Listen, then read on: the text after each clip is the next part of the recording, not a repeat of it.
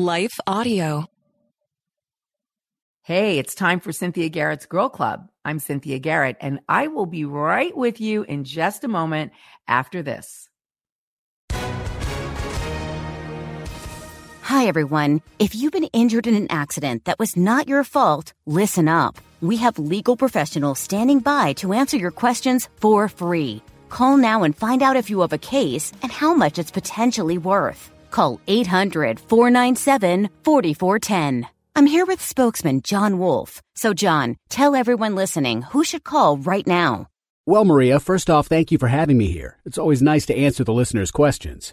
Now, as far as who should call in, anyone who's been injured in an accident and think you deserve compensation, give us a call right now. 800-497-4410. You'll find out if you have a case and how much it's potentially worth. Thanks, John. You heard it, folks. Take advantage of this opportunity and call now. 800-497-4410. Advertisement sponsored by Legal Help Center. May not be available in all states. Hi, I'm Rebecca Scott. As a servant of God, wife, and mother of four, I understand the juggle of multiple roles and stages. That's why I created the Encourager podcast to help guide us through the messy middle stage of life. Join me on The Encourager as we challenge the chaos and embrace harmony. Together, we'll create practical systems to balance your roles and fulfill priorities. And we will do it while having joy and energy for both home and work life. Tune in for inspiring stories and interviews, actionable tips, and methods to do both home and work life. Because here, we believe you can do all things, just not all at once.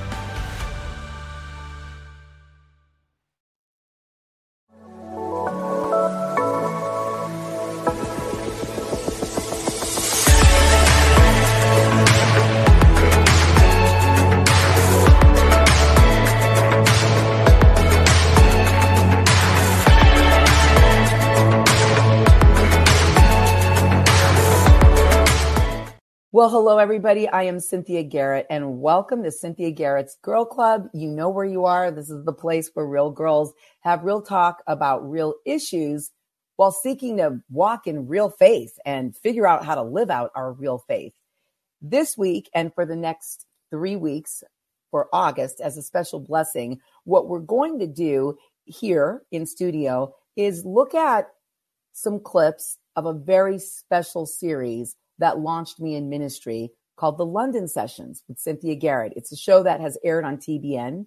It has not aired anywhere else or on any other platform. And if you like the excerpt that you're going to get sort of here, then you can go and watch the full 1-hour episodes of these shows at cynthiagarrett.org. If you just go to cynthiagarrett.org, you can find out how to get there, or just see the link in the description here.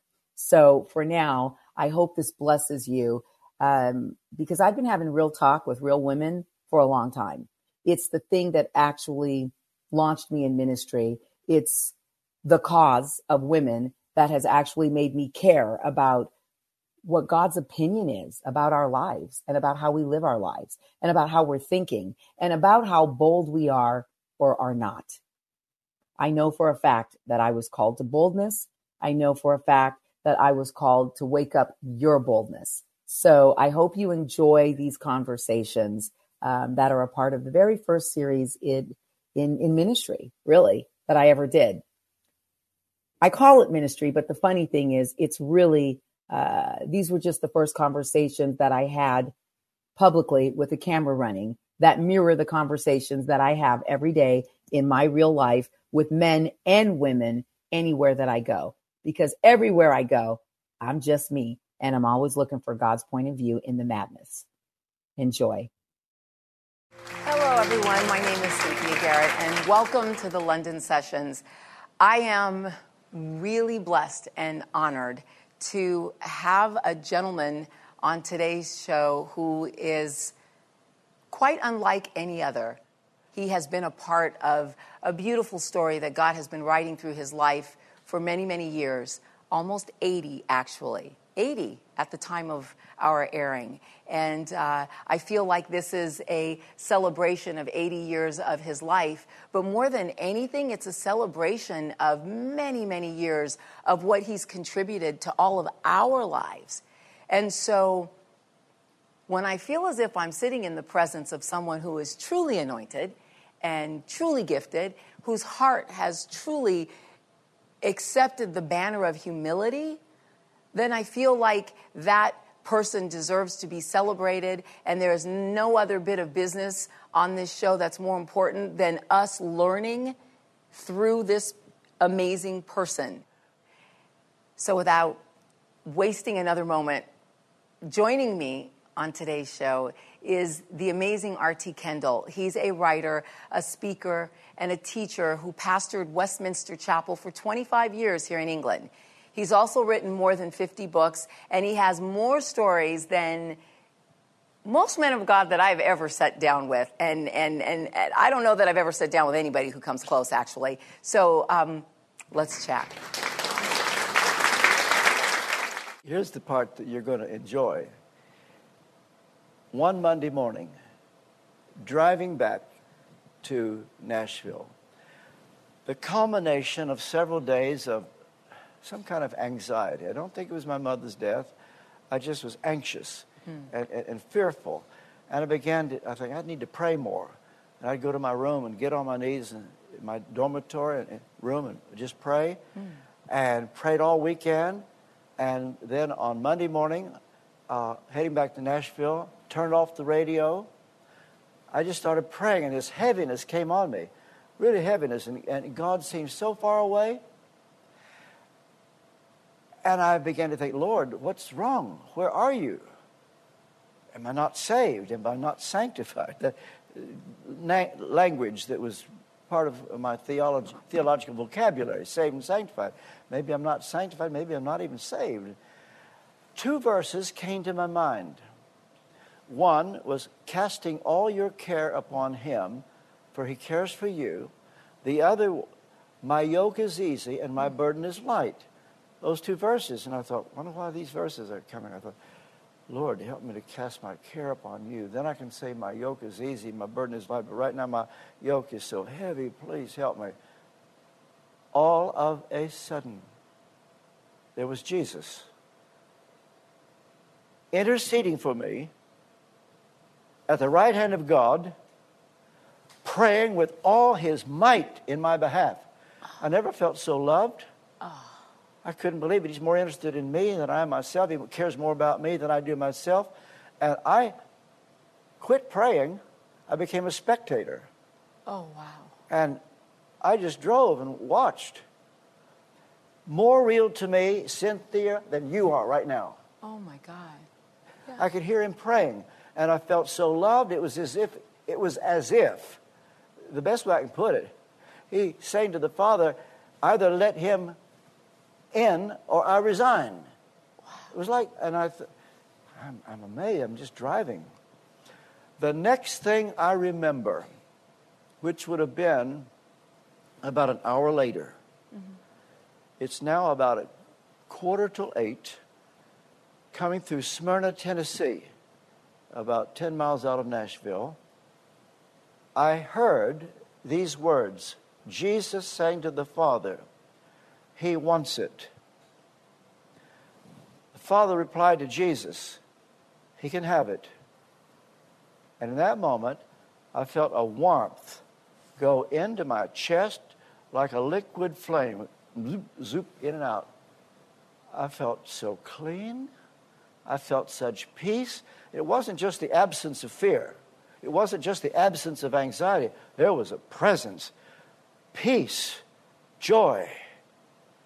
And then, for about 30 seconds, there was the face of Jesus looking at me, languid eyes. I saw his face so tenderly, and then it was gone. And here I'm at Trevecca. I get out of the car, go to my room, shave, and at 8 o'clock, I'm in a classroom, and I was sitting there thinking, what was that? Whatever was that? And that afternoon, one of my closest friends who roomed next door came running across the campus, came to see me in my room. He said, R.T., what's happened to you? I said, I don't know. Something has happened. He said, oh, I can tell. He said he saw a glow over my head across the campus. And he said, what is it? I said, I only know one thing. He said, what's that? I'm saved. Well, of course you're saved. What do you mean, saved? I said, Bill, his name was Bill Kearns, I am eternally saved. What do you mean eternally saved? I cannot be lost. Don't say that. I said, I will go to heaven when I die, no matter what happens between now and then. I've been to heaven, I'm going back. It was that real. He said, well, you'll change your mind on that one. I said, I bet I don't. Never have. I've known from that hour to this that I was eternally saved. There's a Greek word called plerothoria, full assurance of salvation. And John Wesley talks about it. I knew I was saved. And it changed my theology. I became a Calvinist by sundown that day. I was brought up to believe you can lose your salvation. And I tell you right now, it's an awful thing to fear that if you do something wrong, you're going to go to hell. I was brought up very strictly. All that day, October 31st, 1955, all I could think of all day long is, I'm not going to go to hell. Wow. I'm not going to go to hell. I'm going to go to heaven. And I knew I was saved. And by the end of the day, I began to see the sovereignty of God. I was chosen from the foundation of the world, and I became the assistant to the dean of religion at Trevecca. And he said, what's this that's happened to you? I said, well, it's changed the way I think. I said, I believe in once saved, always saved. I believe in predestination. Where do you get that, R.T.? I said, Romans 9. Jacob have I loved, Esau have I hated. God said to Moses, I will have mercy on whom I will have mercy. I will be gracious to whom I will be gracious. He said, R.T., you're going off into Calvinism. I said, what's that? He said, well, we don't believe that. I said, then we are wrong. That's right. And he said, well, R.T., don't leave the church. I said, I didn't say anything about leaving the church. I'm just telling you what the Bible says. I said, well, you tell me what it means. He said, give me some time on that. He always respected me. He never crossed over to become a Calvinist like me, but he respected me, and I respected him. He's now in heaven. But those are the days when my theology changed. What about the grace doctrine? Because you mentioned, once saved, always saved. And then I know there's all this talk, the grace doctrine. And so what do you believe about that? Because I'm sure God has given you some revelation on this. You see, he said you're going off into Calvinism. I never read a line of John Calvin. The nearest I ever came to read anything that could be called Calvinistic would be Jonathan Edwards' sermon, Sinners in the Hands of an Angry God. You had to read it in high school literature, and he's a Calvinist. And then we all sang Amazing Grace, right? How sweet the sound, in my church. And I could never figure out how my old Nazarenes would say that Calvinism was born in the pit of hell, and we'd sing John Newton's Amazing Grace because he was a Calvinist. And then I began to realize the Pilgrim Fathers that came over across the Atlantic, they were Calvinists. And I thought, could it be that God just takes this Nazarene out of kind of the fringe edge of historic Christian thinking and put me right in the center of the mainstream? Because what I saw without reading anything except the Bible was what Baptists, Presbyterians, Lutherans believed. And I saw it just really from reading the Bible, Holy Spirit. But here's an odd thing. I began to meet some real Calvinists, and they were fascinated by me. except they had one problem, that they believed that the gifts of the Spirit and anything supernatural ceased in the early church. They don't know when. Some say 70 A.D., some say 95 A.D. when John the last apostle died. Some say 325 or 400 when Athanasius formed the canon. But that doesn't happen today. Well, then I have a question real quickly, teacher. If they don't believe that happened, then how did Jesus appear to you on that highway? Well, that was the problem. Yeah, they didn't know how to cope with that. That's what I said to them. They said, well, what you're describing, that doesn't happen today. Well, I said, it happened to me. Well, that can't. I said, look, what I believe is what you believe. I was taught it directly. Now, if I'd been led to some strange teaching to deny the Trinity or the deity of Jesus, then you have a right to say that wasn't God. Right. I believe what you do without having read any of your books. Hallelujah. You explain that. They said, well, we won't talk about it. And it was an embarrassment to them. They were proud to have this ex-Nazarene believing what they did.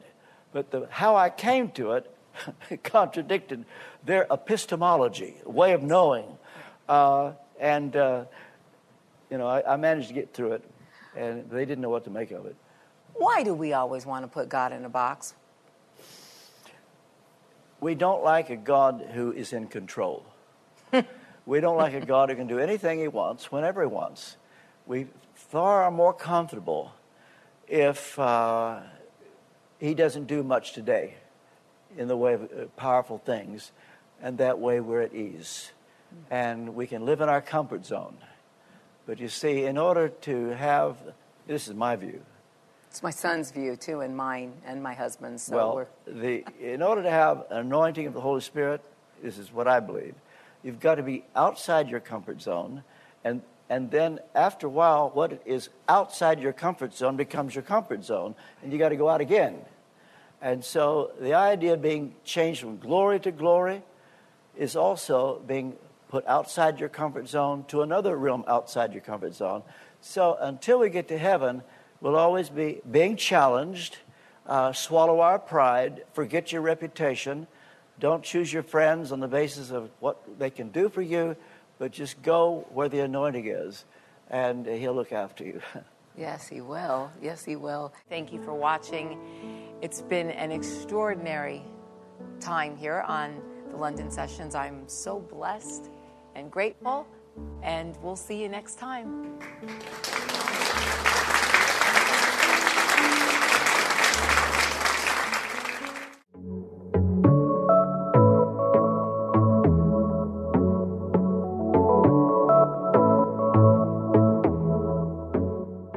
Want to learn more about God and His will for your life, one verse at a time? I'm Quinice Petway, co-host of the Your Daily Bible Verse podcast. I'm inviting you to tune in and subscribe at lifeaudio.com.